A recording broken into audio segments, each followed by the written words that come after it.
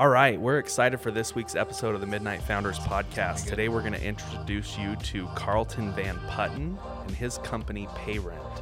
I think the key takeaway this week is learning from Carlton about how everything in his career path kind of led him to be uniquely qualified to solve the problem that his company is trying to solve right now. And also that, he waited until later in his career to really kind of scratch the entrepreneurial itch. And he always knew that he 30 wanted years or something, right? He always knew he wanted to be an entrepreneur. And so I think the advice that you can take from that is it's never too late to get started on your idea. So if you have an idea, but you're like, don't know if I want to get started, it's never too late. Let's do it. Here we go. Let's get started. Well, welcome. We're excited to be here at another episode of the Midnight Founders Podcast, sponsored by Rev Road and CB Vault with Central Bank. I'm AJ Rounds, host of the show, along with my co-host, Jake McHarg. And we're so excited to be here with Carl van Putten with Payrent. And he's got a phenomenal story for us today. We're excited to hear how the company started and some of the things he's working on, challenges, and how he overcame those challenges like the Midnight Founder podcast that like we talk about. So with that, let's get started. Jake, do you want to start us out with a question for Carl? Yeah. So we kind of started talking about this, but I'd love to know what your background is, how you got into this, and like what started this idea for Payrent. Sure. Yeah. Well, first of all, just thank you for putting this together. Yeah. I love the premise. Yeah. The midnight solving problems, right? We're in the trenches. Well, right? yeah, and just the idea that there is no end or beginning to your day, right? Mm-hmm. This is when you're starting something off from scratch. You're thinking about it, kind of obsessed about it. It actually matches my personality a little bit. I'll tell you some of those stories. I can't see any of that at all. Right? But we just, we just can't turn it off a lot of times. I know, right? So, it's a problem. Yeah. Talk to my family. Yeah. Sometimes it can and be a they're problem. right along with us with this journey, right? That's the beauty of it. Yeah. Sometimes I have to be reminded. So anyway, yeah. So just glad to be here. And I'm really excited to be a part of the portfolio company for Rev Road. I mean, I think you guys really have something special. You're really doing something that is much needed and unique in the market, and I'm just really proud to be a part of what you guys are doing. You. So Appreciate thank you for welcome. We're for welcoming me in to do that. So I think, Jake, we want to talk a little bit about my background. So I was asking you before we started whether we can just be completely transparent and tell you all the dirt. It's us, right, Jake? Tell you the stories. It's just the three of us, right? Yeah. No, we're an open book, honestly. Yeah. So, and I am too. And so, sometimes when I would talk about, my backstory or what I've been through, I don't really want to sugarcoat it. I really just want to say, hey, this has been my life, and this has been my experience that I've had thus far, and this is why I'm where I'm at, and this is where I'm going. Mm-hmm. And it's just really important to me to not try to spin things, or tell a story that's not true. So right. I'm glad we get a chance to share that all together. Mm-hmm. So my background is pretty lengthy. I grew up in Los Angeles, California. I was born in I've heard of that place. In LA. Yeah. Grew up in a town called Inglewood. Oh yeah. It's where the stadium is. It's where right? SoFi Stadium is now, and yeah. it's so interesting because it's totally been gentrified. Mm-hmm. But to be honest with you, it was not a good place to grow up. It was not a good neighborhood. It's gone through some evolution, hasn't it? Yeah. I mean, I think the Forum, and the Lakers, and what Magic Johnson did in that area after he retired from the Lakers changed the entire dynamic of that neighborhood. But I would call it a lower middle class neighborhood, not a terribly safe place to live. There was definitely gang violence around, and it's pretty close to South Central LA, which is was kind of the heart of gangland in Los Angeles at the time when I was growing up. Which was in the 70s and 80s, right? Not too far off Skid Row and that sort of thing. Yeah. So I grew up in an environment with two great, very dedicated, and loving parents who, until my mom passed away, they've been married for 50 years, and it was a really safe and encouraging place to grow up and be. But the surrounding environment was not that way. My parents created a place for us that was that way, right? Nurture versus nature. Yeah, Right. they both grew up very poor. My father is African American. He grew up in Virgin Islands. He was born there. His father was a missionary for the Seventh-day Adventist Church. So he grew up in a very impoverished situation, 10 kids to his family. My mom grew up in North Carolina, very much in that sort of sharecropper environment. That was a part of that culture. Both of them were very, very high on education, right? Both of them got PhDs in education. They actually dedicated their whole life and their whole everything they did was around educating. So my dad was a principal. My mom was a school psychologist, and they built a very good middle class life for us, with starting with very little, right? Yeah. So they put the cards stacked against them almost, huh? Yeah, it really was, and I actually think on my mom's side, she might have been the only one to go to college in her family. I think she was the only one to go to college. Amazing. Yeah, my dad went to college, and so did a couple of his brothers and sisters, and they ended up going into the ministry for the church and that sort of thing. But my dad became an educator. So I grew up in a family that really prided themselves on getting a good education, getting a good job.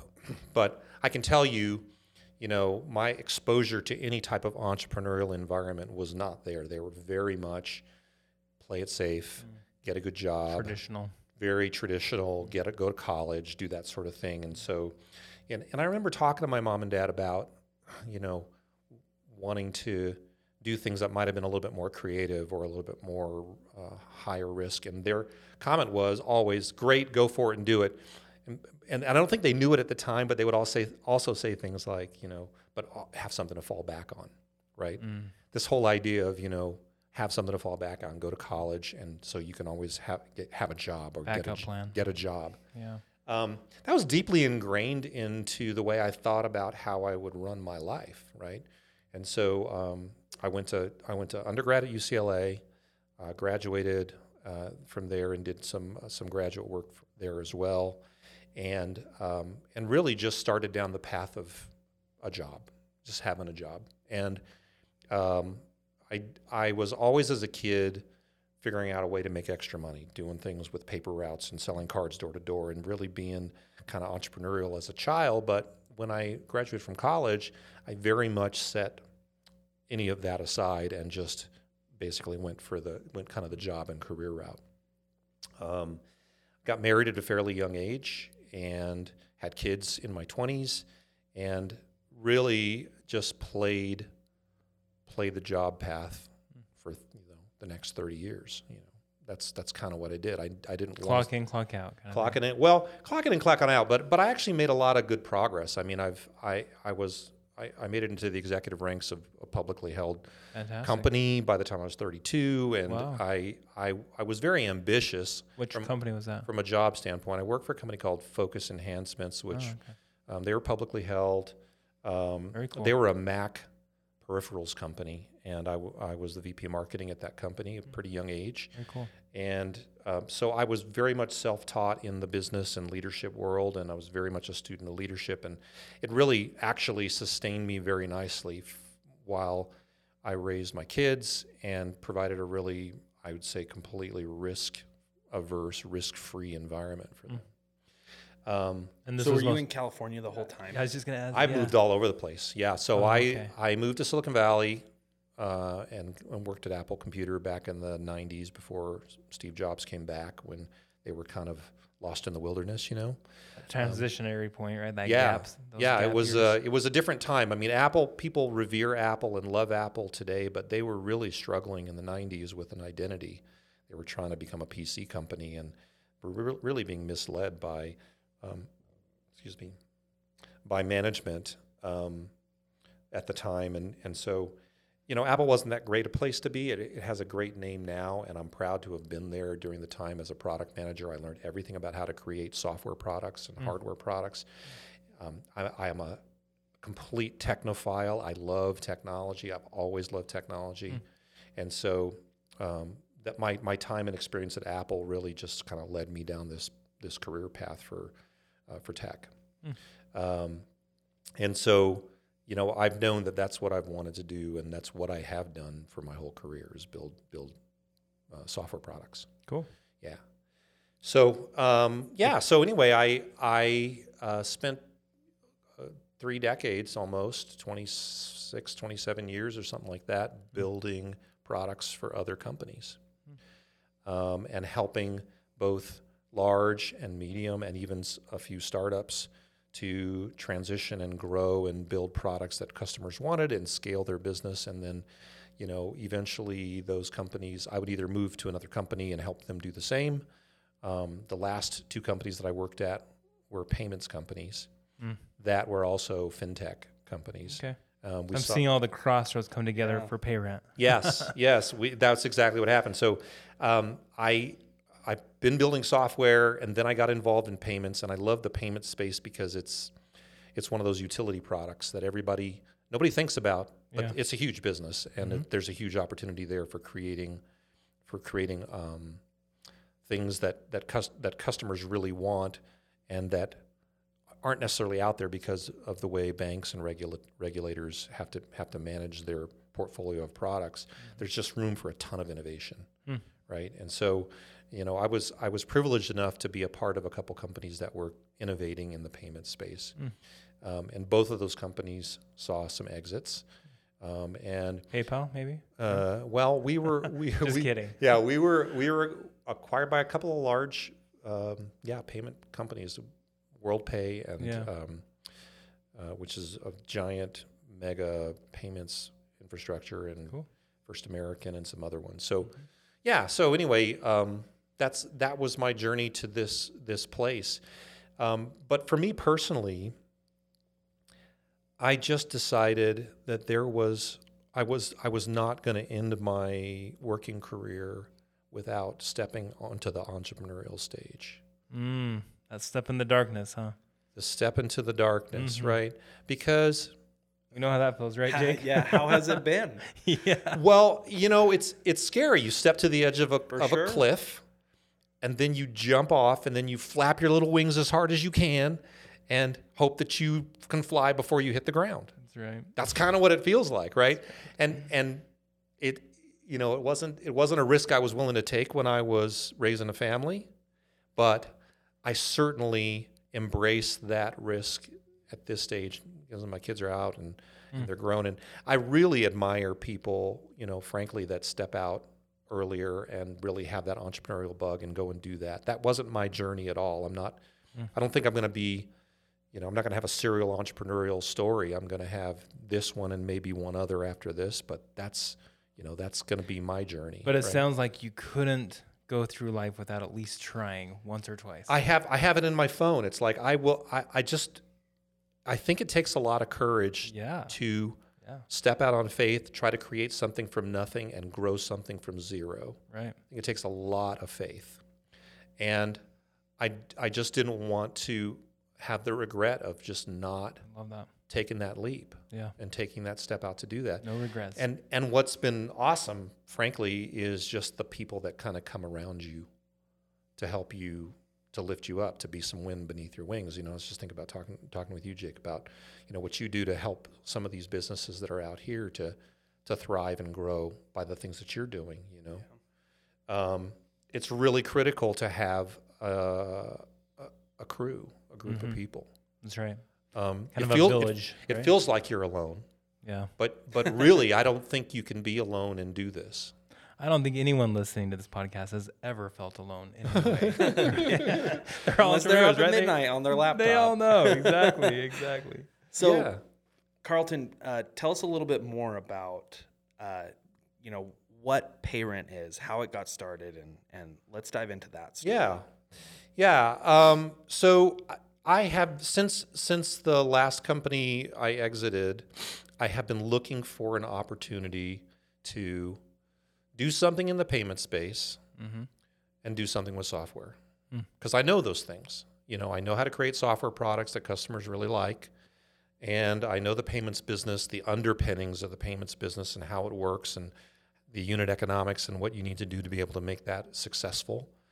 And so we kept our eyes open for just opportunities that might come to us, myself and one of the other investors in the business, early investors in the business, who actually happened to be the CEO of the previous company I worked at. Oh, cool. We just always said, hey, we like working together. Let's look for something else to do together. So that means you're good at building relationships and working with people long term. Yeah, I think, just it's like I said, people just amazingly come into your life at the right time and fill out the needs that you have. Yeah. That's why when I talk about this whole faith act, this act of faith, it's like stepping out on a leap of faith, is so amazing because you don't know where your step is going to land or when you're going to fly.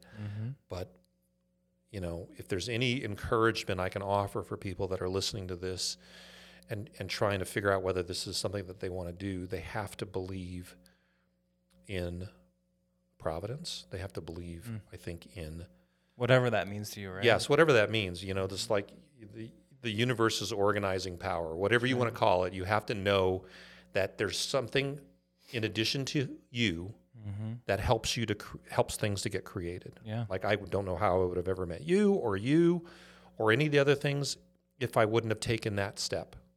And I'm glad I know the people that I know, and I think it's a miracle every day to meet the people that I've met because that's nothing I could have ever figured out or forced an orchestration of, right? Yeah, and that's a consistent theme that we're hearing from most entrepreneurs that we've interviewed is that you have to take that step before you're ready to take that step, or else you'd never start a business. You would never start.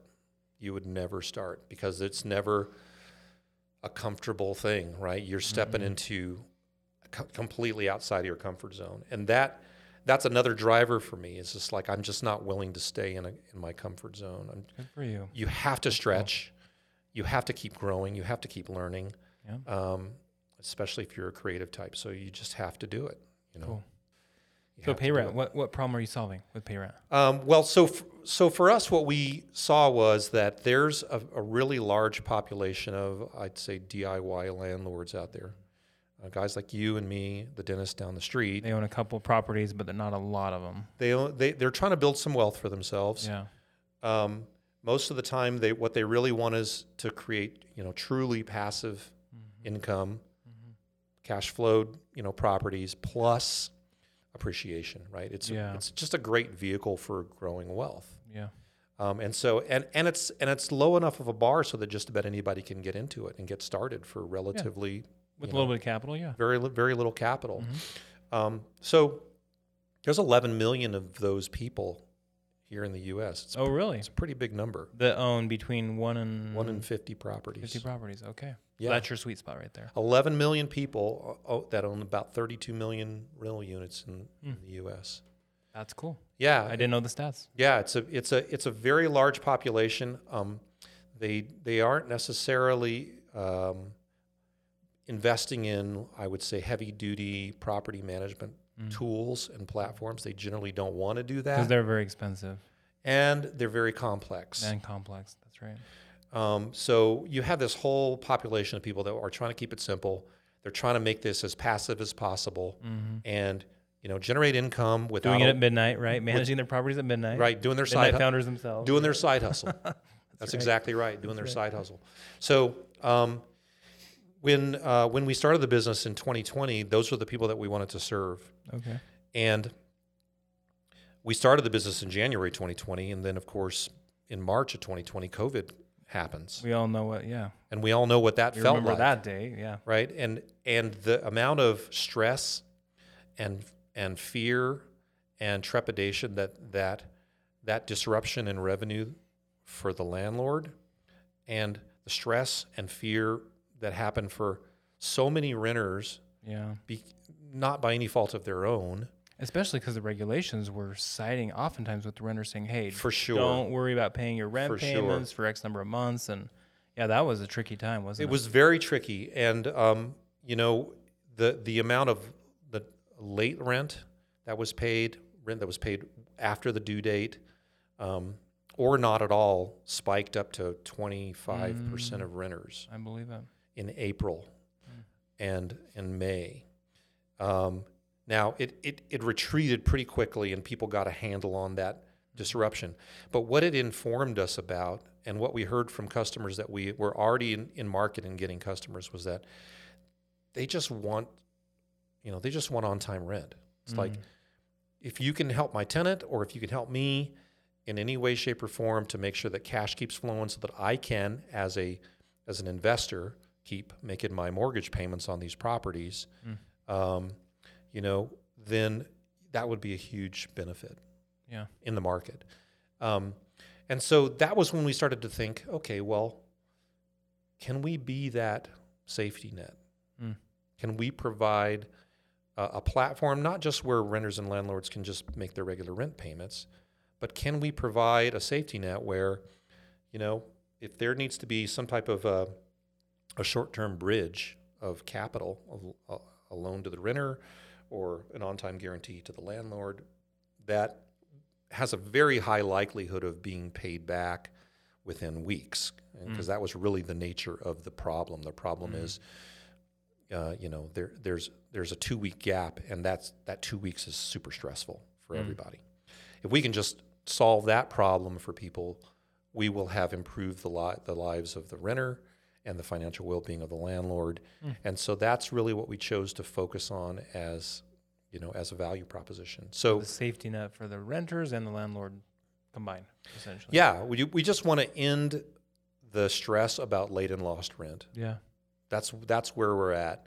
And there are many ways to do that, and we have some of them in place today, and we're building some of them for the future as well. But it's really just about solving that one thing, solving the problem of late and lost rent for renters and landlords. So, cool. So if you have a struggle making rent on the first, and you've got a good payment history, then we'll be able to give you an interest-free short-term loan that you pay back over a 2 or 3 week period, and you can go ahead and pay rent. No late fees. The landlord's not stressed. You're not stressed. Yeah.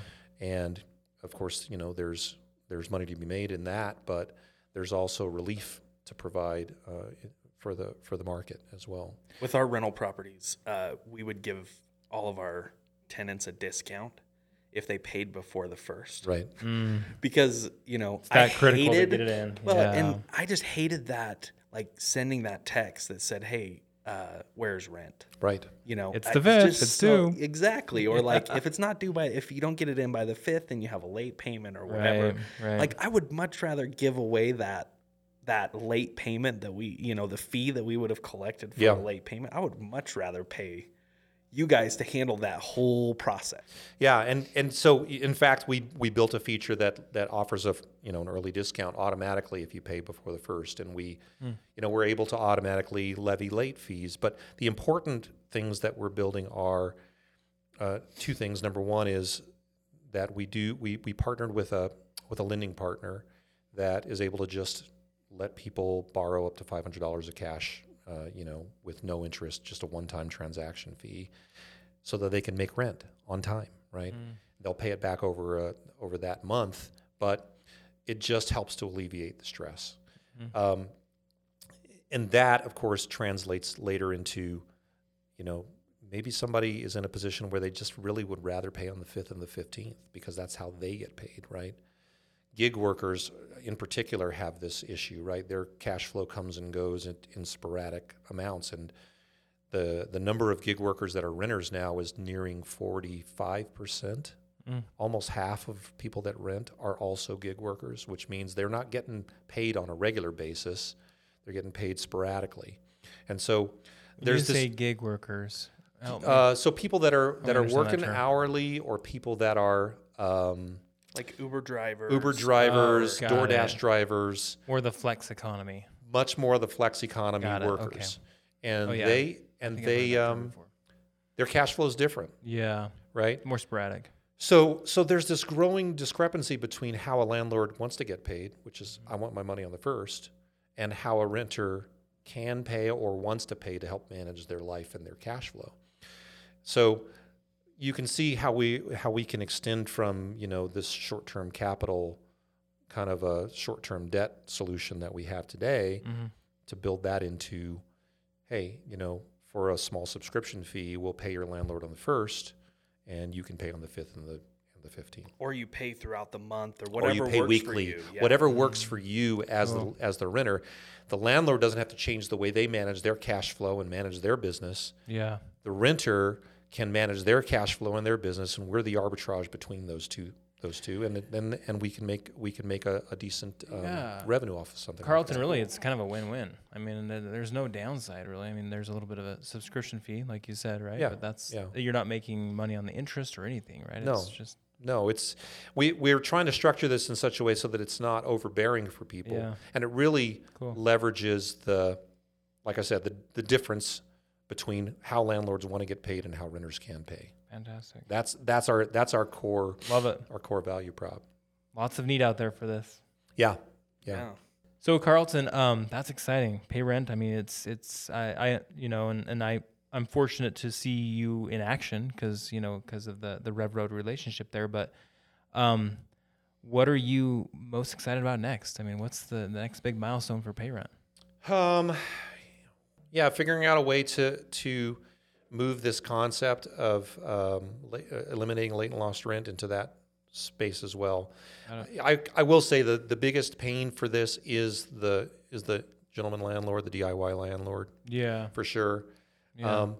But I think as we move into more benefit-driven things for renters, like what we're talking about with a flexible payment schedule, that's something that I believe that you can offer as an amenity to the larger guys as well. Feature, I think it's another feature that they can for sure offer, and it really is a significant benefit for the renter as well. Yeah. So I'm really fascinated in your transition, having spent your entire career or, a large majority of your career to this point, working as an employee or a director, but not necessarily as the owner or the founder, and making that transition. What's been the biggest difference for you? Yeah. Or, how has that transition Great been? Question. Yeah. So, I mean, it probably comes as no surprise that when you step out to do this, you have to have every hat on your hat rack, right? You stack them up high, right? You have every hat on, right? Yeah. So, during the rent cycle, I'm on customer service, right? And during product launches, I'm on QA, and I'm selling, I am installing, I've got some really great people on the team that have really helped in this early stage to get things launched. But I think the biggest difference is you really have to be maybe not totally capable, but at least willing to wear every hat. Well, I think it's just like what you said earlier. You have to be willing to step into the dark, and that sometimes means aspects of your business that you're not great at today, or you don't even know how to do. You're willing to jump on YouTube or whatever and figure out how to do it. Absolutely. There's a lot of things that you are like, oh, I've never thought I'd have to do this, or I have no idea how to do this. Or was this even a thing? How did I even why is this a thing? Used to be other people did this. Right. One of the interesting areas, because I've always been in sales and marketing, is just in the payments business, there's a whole risk and underwriting component, right? And having to learn that whole world, and frankly, having to put on an entirely different demeanor, right? Because in sales, it's like, just sell, baby. Don't worry about installing. Don't worry about it. Just sell. Make it sound awesome. Right? Close the deal. But on the risk and underwriting side, it's about delivering. So you have to take off your sell hat and put on your delivery hat and, scold yourself for overselling, but really have to handle and manage that and think about that in the process. So, if anybody's listening to this and they feel like they're having to do every single thing, that's pretty normal. You're not alone. You're not alone. It happens with but everyone. I think it makes you better at it, right? If you're in the sales process and the underwriting process, then you're better at it. I think so too, and you learn all aspects of your business, which you otherwise wouldn't know, and you're going to need that when you do hire people for those positions, right? So there may be a benefit to that. Yeah, there is for sure. but it calls for a certain amount of sort of obsessing, right? Like you do never feel like you're done for the day, right? Because you do have 2 or 3 jobs, and so if you get done with your selling job by 3:00 in the afternoon, and you still got customer service stuff to do, you got to get that stuff done because you want to keep your customers and you want them to be happy. So you just have to. The Midnight Founder. You have to do whatever it takes. All the way to midnight. He's doing it. And beyond. And beyond, yeah. I mean, I wake up at 4:00 in the morning sometime thinking, oh, man, I forgot to do that, and I had to do that yesterday. You got to get up and go do it. Yep. So you just pay the price. Well, it sounds like, Carlton, that you've had several experiences that make you the Midnight Founder, like what we were talking about, right? Getting up at 4 a.m. thinking, oh, man, I forgot that one thing yesterday. What's the craziest thing that's happened to you in this entrepreneurial journey thus far? Some wild story or something unique? I wish I would have had time to think about this because I'm not a wild guy, so it's like I don't know if I have any wild stories. We've had several people that have stayed up all night inventorying their one store or or showing up at a trade show and they forgot their booth and whatever. Or the website crashes the day before they're launching. Crashes right so at the day all of of that happens. Yeah, all of that happens. I'll take one of each, sir. Yeah, exactly. All of the above. D. I think, a lot of times when you're thinking about the customer-facing side of your business, you're not thinking about the back office or administrative side of your business. And sometimes you can really get caught with your pants down on that. Like you're like, oh, wow, I sold this. I have no idea how I'm supposed to actually manage or deliver this. And so, we actually did a partnership with a company called, can I talk about companies, name companies? Sure. A company called QuadPay, which is a really great buy now, pay later company. And they're the ones that actually do our lending. Even today, huh? Yeah, even today. And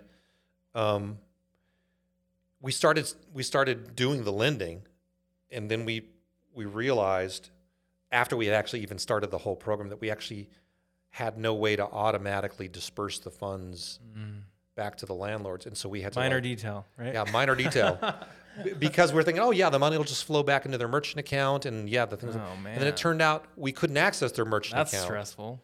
And so we're already live, and we're actually already needing to fund these loans. I'm feeling your pain right now. So I'm sitting in the middle of the night, just absolutely feverishly building a back-end administrative tool that taps into the API of our bank and taps into the API of our payment provider to get those funds flowing automatically before it gets too hot and heavy. And once again, if I would have probably known all the stuff that it takes to get that all up and working, I probably wouldn't have pulled the trigger on something. But I'm happy I did because the timing was right. It forced you to have a deadline. It forced you to have a deadline, and yes, it was sleepless nights and long hours. It was only a couple of days of stress, 3 days of stress, but you just got to do it. You have to make sure your customers are happy. You got to make sure your customers are happy. Back to that point of if you had known all of that, you would have waited, and Payrent might not exist today. It might not. The middle of 2022, or we might not have been able to help the people when they needed the help that they needed. Yeah. Right. And that's the key. Is we were trying to get this feature done at a time when people needed it most, which was the heart of COVID. We're trying to get this done. So I'm happy that we did it. It was only stress for me, it was only extra work for me. So I don't think anybody that's not listening to this podcast would know that we had to go through that. Yeah. But it was super, super stressful. Your customers are going to be listening like, what? They didn't know how to pay us? Never knew this was all going on. Well, one of the things that we really want to know, that I think the listeners will really take some value from this, not just hearing your story and your background and being inspired by your leap of faith and kind of the steps that you took to get Payrent off the ground, but what advice do you have for somebody out there that's getting ready to start their leap of faith? These are things that I'm learning to do. I'm not an expert or good at this at all. So I'm probably talking to myself as much as I'm talking to anybody else. Great. Thank goodness, because I don't think any of us are perfect at any of this. I would say that it's going to be hard. And, bringing a product into the world, bringing a product to market, the market is tough. Every market's tough. Mm-hmm. But you get, and in the beginning, when you're getting that flywheel going, it feels like nothing's happening. But I would just say be gentle with yourself. Specifically, be gentle with yourself. Because I think most people that will step out to do this entrepreneurial thing are fairly driven people that are, I would say, are type A. Hypercritical, probably of themselves. And it's boded them well throughout their lives to push themselves. Yeah. And to be self-aware and that sort of thing. Yeah, but it's more than self-awareness, because I actually think self-awareness shows a certain amount of emotional intelligence, and I think you can, if you're really self-aware, you already know how to be gentle with yourself. But I think a lot of people that are driven, and goal-oriented, oftentimes will try to get to their goal by beating about the head and neck, right? The beatings will continue until morale improves. We've all seen that post. And so you beat yourself up a lot, I think, when things don't go exactly to plan. I don't know if we've heard that one before. That's a good point. Yeah. And I would just say, be gentle with yourself. Be graceful with yourself.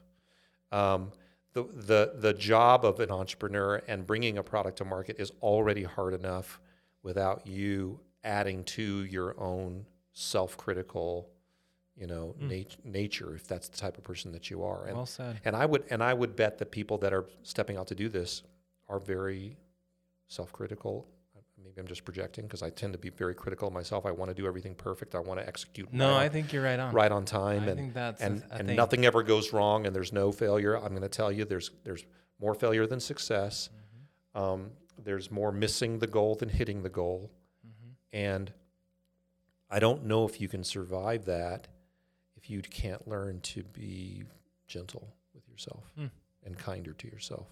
So that's fantastic. That's the advice I would give to people is kindness and gentleness. That's fantastic. It doesn't mean you're not trying to get to where you're trying to get to. It doesn't mean that at all. You're not dropping the benchmarks or the goals. You're just being gentle with yourself. No, you're figuring out. I mean, how would you talk to your child that is trying to accomplish something, right? Yeah. Would you really beat the crap out of them? No, you would be encouraging, and you would be helpful, and you would be kind, and you would be loving, and you would be gentle. And so you have to remember to do that for yourself. Well, Carlton, we need to wrap up here, but we've already asked the question, what makes you a midnight founder? And you've kind of told us about that, some of the things that you think about at night. Everyone has someone to look up to and to be inspired from. Who is that person for you, Carlton? I would say, personally known people, the guys that I'm invested with in the business that helped me to get this business off the ground, I have tremendous admiration for. My friend Jeff Shea, who was the CEO at Payline when I was there, hired me on to be their chief revenue officer and help to scale the business. And he's just an incredible human being. I aspire to be like him, even though he's old enough to be I'm old enough to be his dad. Mm-hmm. He's like in his early 30s. Age doesn't matter, right? Super successful entrepreneur already. I just really admire that. But it's actually his humility and his patience and his care for others that I actually admire most. And yet he is also very successful and has been very successful even at an early age in business. So if he ever listens to this podcast, I'm just saying, Jeff, I love you and thank you for believing in me and stepping out on faith with me. That's cool. And he will. Shout out to Jeff Shea. And then people I don't know that I greatly admire, and it was actually the reason why I got into tech in the first place. Steve Jobs inspired me very early in my life. When he created the Mac, I was actually a teacher in in Los Angeles. Interesting. I fell in love with the Mac, and I fell in love with computers, and I learned how to create The box, right? The that little Mac with the little 8-inch screen, man. remember, It was the best thing I'd ever seen in my the life. mouse with the cord. And Yes, it was magical. It was magical. I remember those days. Because I could do music on it. I could Yeah. do my grades on it. I actually created a database for the school that I worked The at. little drive was just right there under the monitor. You're flipping out, right. floppy drive. Yeah, Floppy drives. that's right. So anyway, it was. He inspires me because he reminds me that things don't exist until people create them, and nobody can picture what's going to be created except for the creator. And it's amazing to me because if you look around the world, nothing existed until somebody figured out how to create it. Yeah, Didn't exist. good point. And then here it is. And, here's a guy that reinvented, the music business, the computer business, the phone business. And no one would have ever envisioned the things that he envisioned until he created them and brought them into life. So that just reminds me that we are co-creators. We're creating things that don't exist out of nothing, out of the ether. And with the idea that we want to benefit, society, benefit mankind, and do things that help others. So, that's my personal story about guys that Love it. I really admire. Love that. I love it. This has been fun to get to know you a little bit better, Yeah. get to understand what Payrent's doing. How do the listeners find Payrent? Are you on social media? Yeah. So it's payrent.com is our website. Okay. If you're a landlord and you're sick of trying to collect checks and you're sick of trying to send that text to say, where's rent? We can take over all of that for you and simplify it for you. 5 minutes, you're set up with a merchant account. You're ready to take both, bank transfers and credit cards right off the bat. Super simple to use. You'll find us at payrent.com. And, you can even join for free and just sort of pay as you go.